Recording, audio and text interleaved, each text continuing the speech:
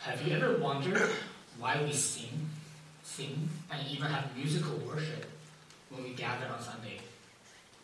Isn't worship supposed to be a whole life thing, that where you give glory to God in everything you do? I have, and not the least of which is because I don't have any musical talents.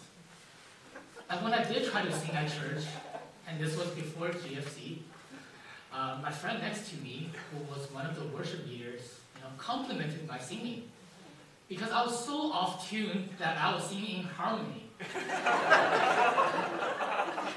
And no, I cannot replicate that on demand. So in my youthful mind, I can understand why we pray, read, and listen to sermons. But why should we sing every week? And yet there I was, standing up, and the worship leaders told me so, and I would mumble some words, and I would even clap half-heartedly, when those around me did. But over the years in GFC, through the teaching of the church, and serving alongside the worship team in my role as part of the sound team, and being given the privilege to study the Word and to preach in our Singing the Psalm series a few years ago, I've come to a different understanding and appreciation to the essential role of singing and music in the church. So in our text today, Colossians chapter 3, verse 16, yes, I will just preach on one verse, but there will be a lot to unpack. So I want to take this opportunity to teach us why musical worship matters in GFC, and why it is an essential part of the Great Commission work of a local church. So when we gather to worship on Sunday, our priority is the indwelling of the Word of God by pursuing to teach and admonish one another through songs with a posture of thanksgiving to God. So that will be our 3 points of the sermon today. Our priority in our musical worship is the indwelling of God's Word to us. And how do we do that? How do we pursue that? By teaching and admonishing one another through songs. And in what manner do we do that? Well, we do so with a posture of thankfulness to God. So first, the priority in our worship is the indwelling of the Word. In Colossians chapter 3, Apostle Paul urges believers in Colossae to live out the new life that they have in Christ by seeking the things above, where Jesus is, and not on earth. And that means believers must put down earthly characters that are sinful and immoral, but put on the good virtues that are the marks of God's chosen ones. And of all these markers, love is the first, as pointed out by Paul. And it is under this context we read verse 16. That the word of Christ dwell in you richly, teaching and admonishing one another in all wisdom, singing psalms and hymns and spiritual songs with thankfulness in your hearts to God. And the first part of the verse, we have the commandment that the word of Christ dwell in you richly. And that is why it's the priority of our worship. So what does the word of Christ refer to? Is it the red letters in some of your Bibles, which are the words that Jesus spoke according to the biblical authors? I think that would be too narrow and insufficient. Instead, the word of Christ here refers to words about Christ, or the message that proclaims Christ. It is the gospel message that Colossians churches heard and believed in chapter 1, verse 5 to 6. Because of this hope laid up for you in heaven, of this you have heard before in the word of the truth, the gospel, which has come to you. As indeed in the whole world it is bearing fruit and increasing, as it also does among you, since the day you heard it and understood it, the grace of God in truth. The gospel of Jesus is that there is a hope for you and for the whole world. all of which have been corrupted by the sins of Adam and Eve, by you and me. And sin resulted in evil and brokenness into this world, and ultimately death. It robbed us from truly knowing what it means to be human in the image of God, and it prevented us from living out after His likeness. And we're not the only one that are groaning and toiling in sin. The creation likewise is not what it was created to be. There wasn't supposed to be a pandemic like this. It wasn't supposed to be dangerous or unwise to see the smile of your friends, to hug them, and to dine with your families. But our ultimate hope is not in our own ability to save ourselves, whether it's physical or spiritual. And that is the good news. Our hope is in God, the Son, Jesus Christ, who took on human flesh, who obeyed the will of the Father, and through His death, He paid for the penalty of sin that we owed. And through His resurrection, He restored to us the true humanity of God's image. So the question is, do you believe God can save you apart from your own efforts? Do you believe that your salvation and happiness does not depend on yourself or anything of this world? We use the word grace a lot in our church. But what does it mean? Grace is blessings and favors freely given to you, unearned, not deserved. The Colossians heard it and understood what a precious gift God's grace is. But do you believe that? Do you want that? Sure, you have heard of this message 1,000 times already in the church. So why do we keep repeating it? Because the Apostle Paul instructs the Colossian believers to let the word of Christ dwell in you richly. And therefore, for us, we must also do so. The Colossian church did not only need to hear this message once, to believe and then move on. No, but let the word of Christ dwells in you richly. I love the verb dwell here. It is so vivid. In Greek, the word shares the same root as the word house. So the word signifies to live, to have a permanent residence. So the word of Christ, this gospel message, must live in you, like a member of your household. Before I was married, I lived with 3 single dudes. And if you visit our house back then, right away you would know guys live here. We have mixed-matched second-hand furnitures, random decors in the house. My roommate had a rack of spice jars filled with candies for some reason. And then I had this poster of God's attributes, nailed on the wall with thumbtacks. I thought that would make me look very pious, but it doesn't. But when I got married, Bridget moved in, and the guys moved out. Our house also transformed. We got rid of a lot of stuff, we bought new furnitures, we renovated our space from inside to the outside, and everything about the house gradually changed to reflect the taste and the lifestyle of our family and the beauty of the one who lives in it. And that's how the Word of God must dwell in us. He's not a guest or a visitor who comes and goes without leaving any marks. He's not a grown-up child who once lived among you but now have moved out.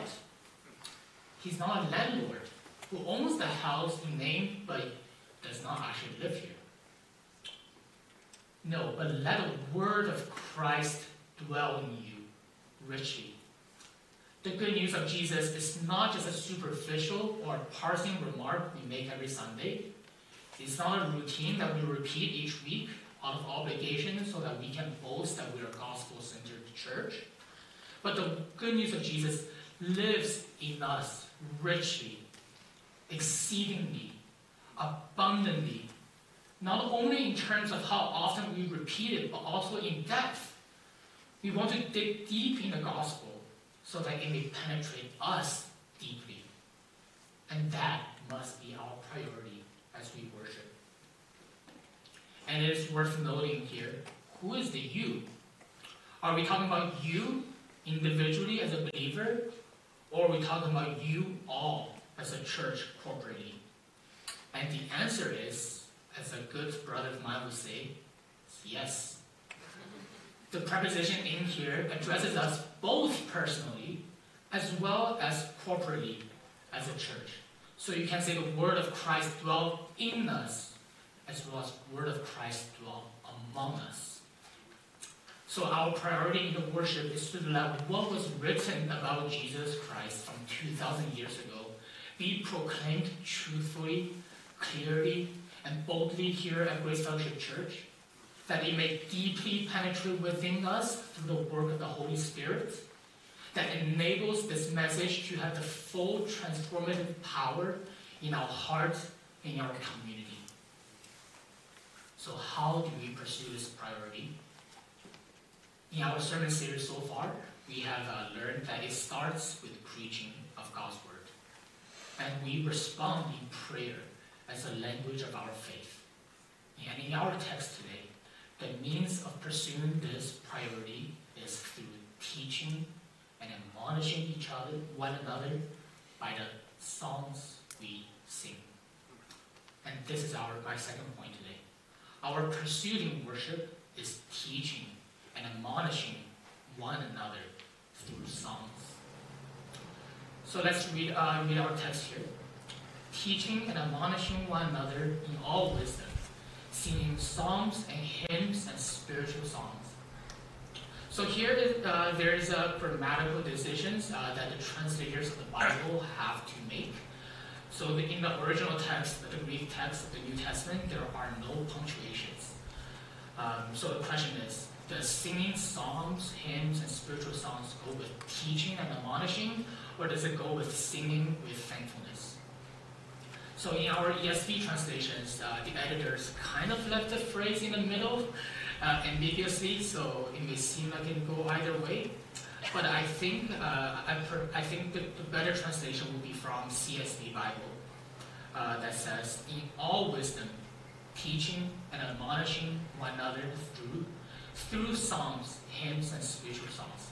And then you got a break. So that's the one idea. And singing to God with gratitude in your heart. That's the second idea.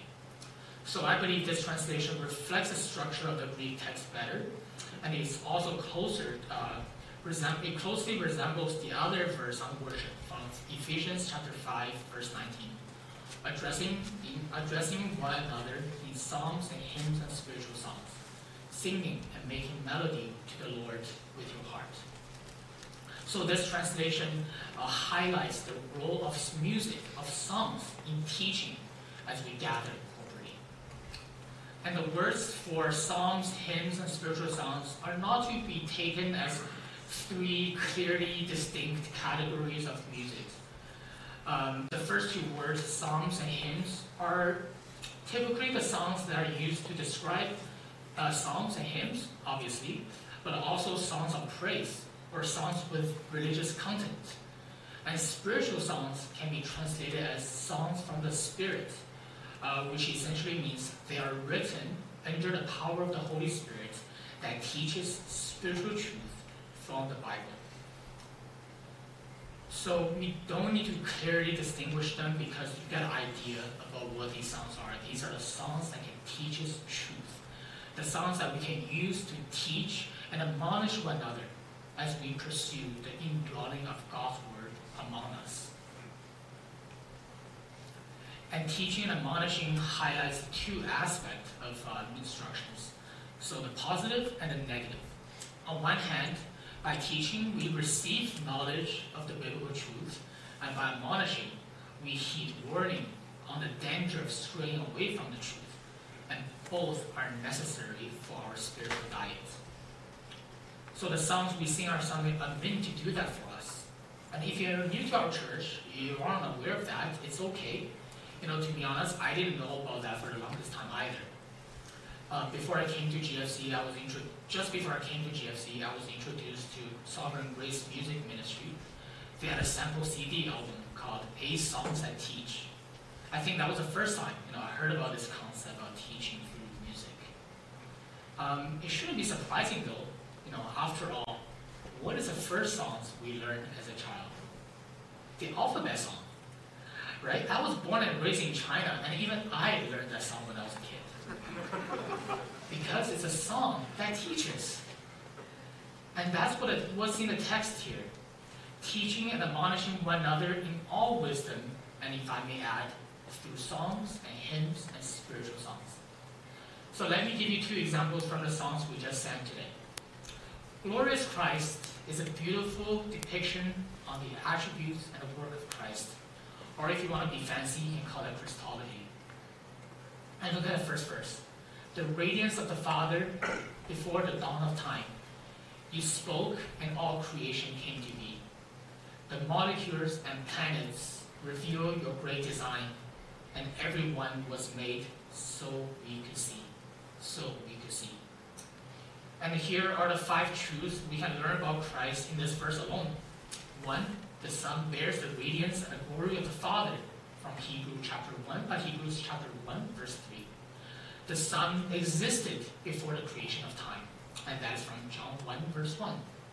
All creation came to be through Jesus, and Jesus is the one that sustains all creation. And that is Colossians chapter 1, verse 16. Even nature reveals what we could see. Even nature reveals the glory of God. That's from Romans chapter 1, verse 19 to 20. And Christ was incarnated so that we could see God. That's from John 1, verse 18. 1 verse, 5 truths, just from a quick scan of the lyrics. And I'm sure there are more if you dig deeper. Another song we sang today was A Mighty Fortress is Our God. In verse 2, he admonishes us. Did we in our own strength confide, our striving would be losing. We're not for the right man on our side, the man of God's own choosing. It admonishes us that not to depend on our own strength, and not to rely on the power of the world, but that our battle, the spiritual battle, is not to use weapons that are from the flesh, but that we must depend on God. It challenges us not to strive by our own strength, but we need a right man on our side to fight for us. And that person is Jesus Christ. And this is why in GFC, worship is considered as a teaching ministry. And we simply don't select the most skilled musicians to lead on the worship team, but rather we look at their knowledge of the word and their characters, which must match or surpass their skills. And it is also why 2 of our worship leaders are also our elders. And no pressure, Dave. However, guys and girls, do you notice the 2 words after teaching and admonishing? The 2 words that will frighten the highly individualistic Canadian culture the most. One another. It's not just from the band who does the teaching and admonishing to you and yourself, but it's the church. It's you who bears the responsibility to teach and admonish one another through singing songs to each other. Yes, the worship team is leading you to sing. The audio team is ensuring the sound from the speaker does not distract but enhance. The projection team is providing you with the lyrics. But in the end, the goal is not to entertain you with good music. My uncle-in-law is an audiophile, and he helped me to purchase a very good sound system at home. And we absolutely love listening to our favorite musicians while sitting on our couch in our living room. But that is not why we gather on a Sunday.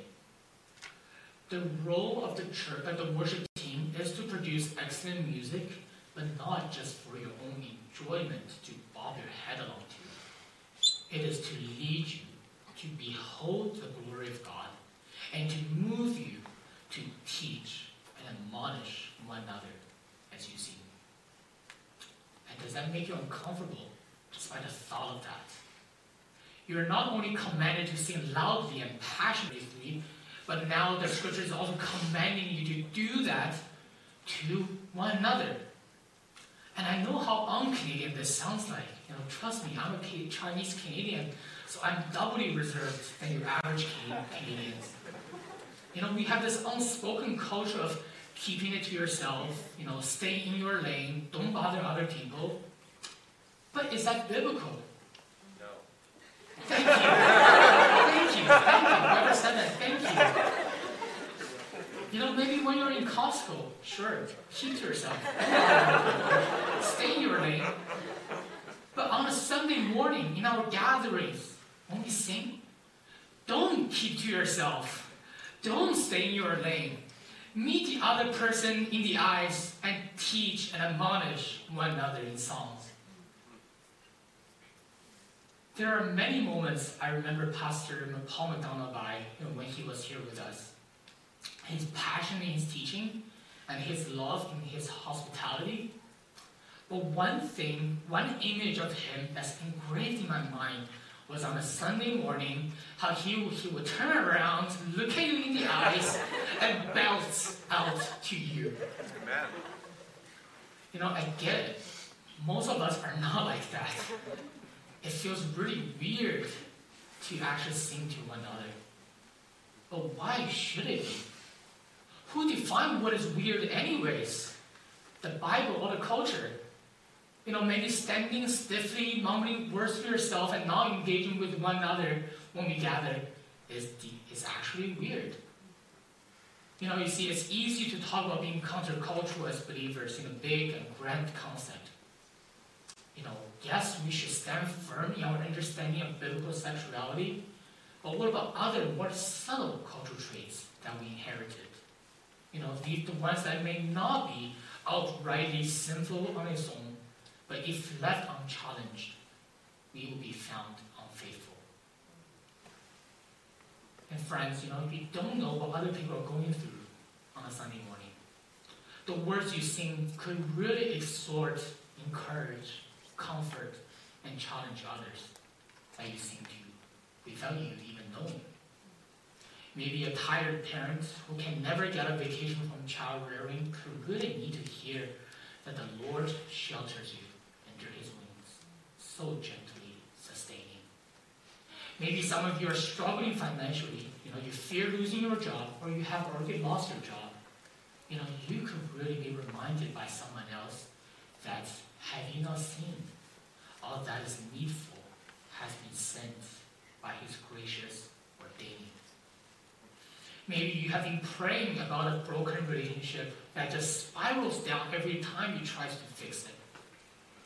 Now, if only someone comes along with you and sing to you about God's goodness and mercy shall daily attend you, and ponder anew what the Almighty can do, if with his love he befriended you. And maybe some of you have been tempted to deconstruct your faith. After all, what's the point of faith anyways? Your life seems really boring and you struggle with the same sin over and over again, while your non-Christian friends are living their best life now. Maybe what you need is someone who could sympathize with you and sing with you. I too was lost. I too was in chain. The world had a hold of me. My heart was a stone. I was covered in shame when he came for me. But yet, we couldn't run. We couldn't run from his presence because Jesus, he loves me. And he is for me. And he's for you. So friends, don't miss out on those precious opportunities to bless others because you feel too self-conscious to sing aloud to one another. And do you know who is not ashamed to sing to you? Can I present you Jesus Christ, who will lead us in singing in the midst of us? In Hebrews chapter 2, verse 12, the author quotes Psalm chapter 22, verse 22 as the word of Jesus, saying, I will tell of your name to my brothers. I is Jesus here. In the midst of the congregation, I will sing your praise. In verse 11, we see that Jesus is the one who sanctifies us, who cleansed us from our sin. And that's why he is not ashamed to call us his brothers. In fact, the author of Hebrews portrays Jesus as the ultimate worship leader, who leads his brothers and sisters, which is you who place your faith in Jesus Christ, in singing songs of praise. He's not just singing from the pulpit or from the stage, but he's in the midst of you, where Jessica and Nick is probably sitting right now. And you better get ready for some very intense eye contact on that day. And the overwhelming infusion of joy that comes with that. I also want to take this opportunity to address some of us, who have the habit of arriving church late or choose to stay home on Sunday because it's convenient. I understand Omicron is surging, and a lot of you are at risk, so I want to be sensitive here. But the question remains the same, though. How can we be faithful to the one another commandment if we are tardy when we gather or when we neglect meeting altogether? Yes, sermon's important, and you don't want to miss that, but so is singing to God with one another. The months when we had to pre-record service during the week and stream it on Sunday was honestly the most uncomfortable and weird season, and I never want to go back to. Thank you. And not just because it's awkward and cringy to hear and see yourself on TV, but just lounging in your home clothes on a couch, watching the church service, it's just weird and bizarre. Sometimes to motivate myself to be more engaged, I would try to stand up and sing, but that only made me miss more of you guys, to be able to sing and worship with you in person. And another helpful insight from this passage is all of this is to be done in wisdom. And the sons are chosen by the elders and worship leaders to teach and admonish in a way that's appropriate to the context of our church. And what this means is that our fidelity to the biblical truth is not bound by a certain time period to when a song was written, or a music style that's more gaudy than another, or a spontaneous personal choice for the sake of authenticity. The songs are chosen carefully, prayerfully, and thoughtfully, according to the biblical standards that we found in the Bible. And those who attended GFC Essentials may remember this. We talked about it in our meeting today. We choose songs based on what is beautiful musically, what is truthful lyrically, and what is helpful congregationally. So in wisdom, not every song we sing must be written by dead hymnal writers during the Reformation era in an English that anyone can hardly understand, even if the content is theologically rich. We love both old hymns, but we also will sing new, modern Christian songs or worship songs if it lyrically and musically it meets the standard that we have mentioned. And it doesn't mean every song we sing must be a theological essay with 6 verses and 500 words. Sometimes a simpler and shorter song like Jesus, What a Friend for Savior is just what we need to hear. It also doesn't mean we must have a certain musical instrument or we must not have a certain musical instrument. Churches have been to war over things like that, but I'm not convinced by it. Unless you pull out the harps, the trumpets, and the horns, we're never going to replicate how the Old Testament Israelites worshipped. And nor are we commanded to. Leaders must exercise wisdom in choosing, arranging, and leading the songs we sing on Sunday because they're meant to teach and admonish by one another, to one another, in a context of Grace Fellowship Church, a multi-ethnic church in the city of Toronto in year 2021.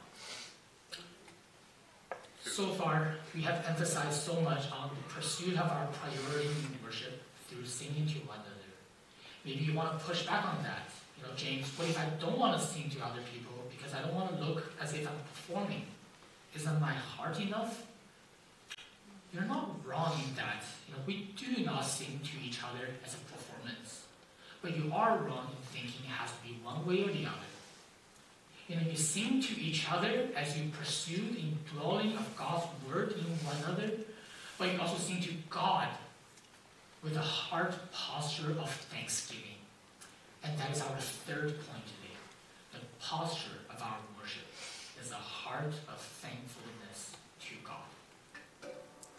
So the last part of our text reads this: with thankfulness in your hearts to God. And again, I prefer the CSB translations here that reads, singing to God with gratitude in our hearts. And singing is a natural expression of thankfulness and gratitude to God, or to any circumstances that excites us. At our home, we love musicals. Whether it's old ones like Singing in the Rain, or the more recent one like Hamilton and Encanto, pretty good too. A common experience when we watch movies like those is that we would unconsciously be tugged into the emotion of the movie as the characters sings and dance. Often I would find myself with a very big, dumb grin on my face without even knowing when I watched those movies.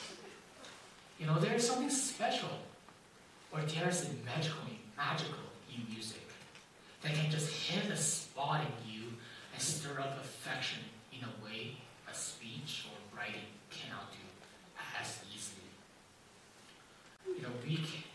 And what can give us more joy than the fact that God has forgiven us from all our sins, and that He has released us from our debts, which is death. Imagine catching a terminal disease, and every doctor is telling you that you only have a few weeks to live, but then out of nowhere, you are healed. What will you do after receiving the news? You're probably in shock and disbelief initially. Is this a practical joke? That would be too cruel.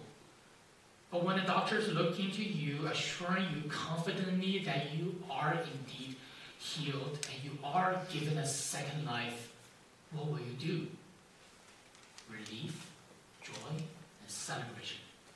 And that is why we sing. We sing to each other to pursue the indwelling of God's word. We sing to each other because God's word produces thankfulness in our heart. We sing because we have personally experienced the truth of God's words in our lives. That joy moves from the depths of our heart to God, who is seated on the throne, through the songs we sing. So our singing is both horizontal to each other as well as vertical to God. And why does God tell His people to sing? Can we just read the scripture, pray, and listen to a sermon? But that's precisely what music can do that a prose, which is speech or writings, cannot do as easily. That is, stir up our affections and thankfulness to Him. Jonathan Edwards wrote this in his book, Religious Affection. No other reason can be assigned why we should express ourselves to God in verse rather than in prose. And to do it with music. But not only that, such is our nature and frame that these things, music, have a tendency to move our affections. You may ask, isn't this emotionalism? Isn't emotionalism bad? Well, no. Emotionalism is only bad if the emotion it aims to stir up emotionalism is not bad when it aims to stir up emotions that are consistent to the truth from the Bible. God created us with mind and souls. We possess both intellects as well as emotions. Devoid yourself from feelings is robbing yourself from what it means to be human. If you're married or you want to pursue a marital relationship with someone, is it emotionalism to create a romantic atmosphere on a date? Is it manipulative to dim the lights, light up a few candles with soft music in the background? It's sinful to do that with someone who's not your spouse or someone you have no interest to pursue. But it would be dumb and wrong if you don't put in any effort to express your love to the person by avoiding emotions. And likewise, music and songs are designed to stir up our affections, and it is not wrong to have your emotion and affections stirred up by them, if it is consistent to the biblical truth in the song.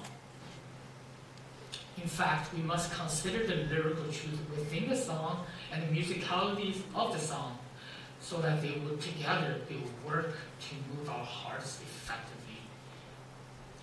And here's an exhortation from Charles Spurgeon to pastors who oversee the music ministry. But I think it's helpful for all of us to hear. It's a long quote, so I'll try to pause and explain it to you. Your business in a congregation is to give spiritual praise a suitable embodiment in harmonious notes. That means you must choose music that suits the lyrics. They must work together. Take care that you do not depress what you should labor to express. Select a tune in accordance with the spirit of the song or hymn, and make your style of singing suitable to the words before you. Flippantly to lead all tunes to the same time, same tone, emphasis is an abomination. To pick tunes at random is little less than criminal. You mock God and injure the devotion of his people if you carelessly offer to the Lord that which has cost you no thoughts, no care, no exercise of judgment.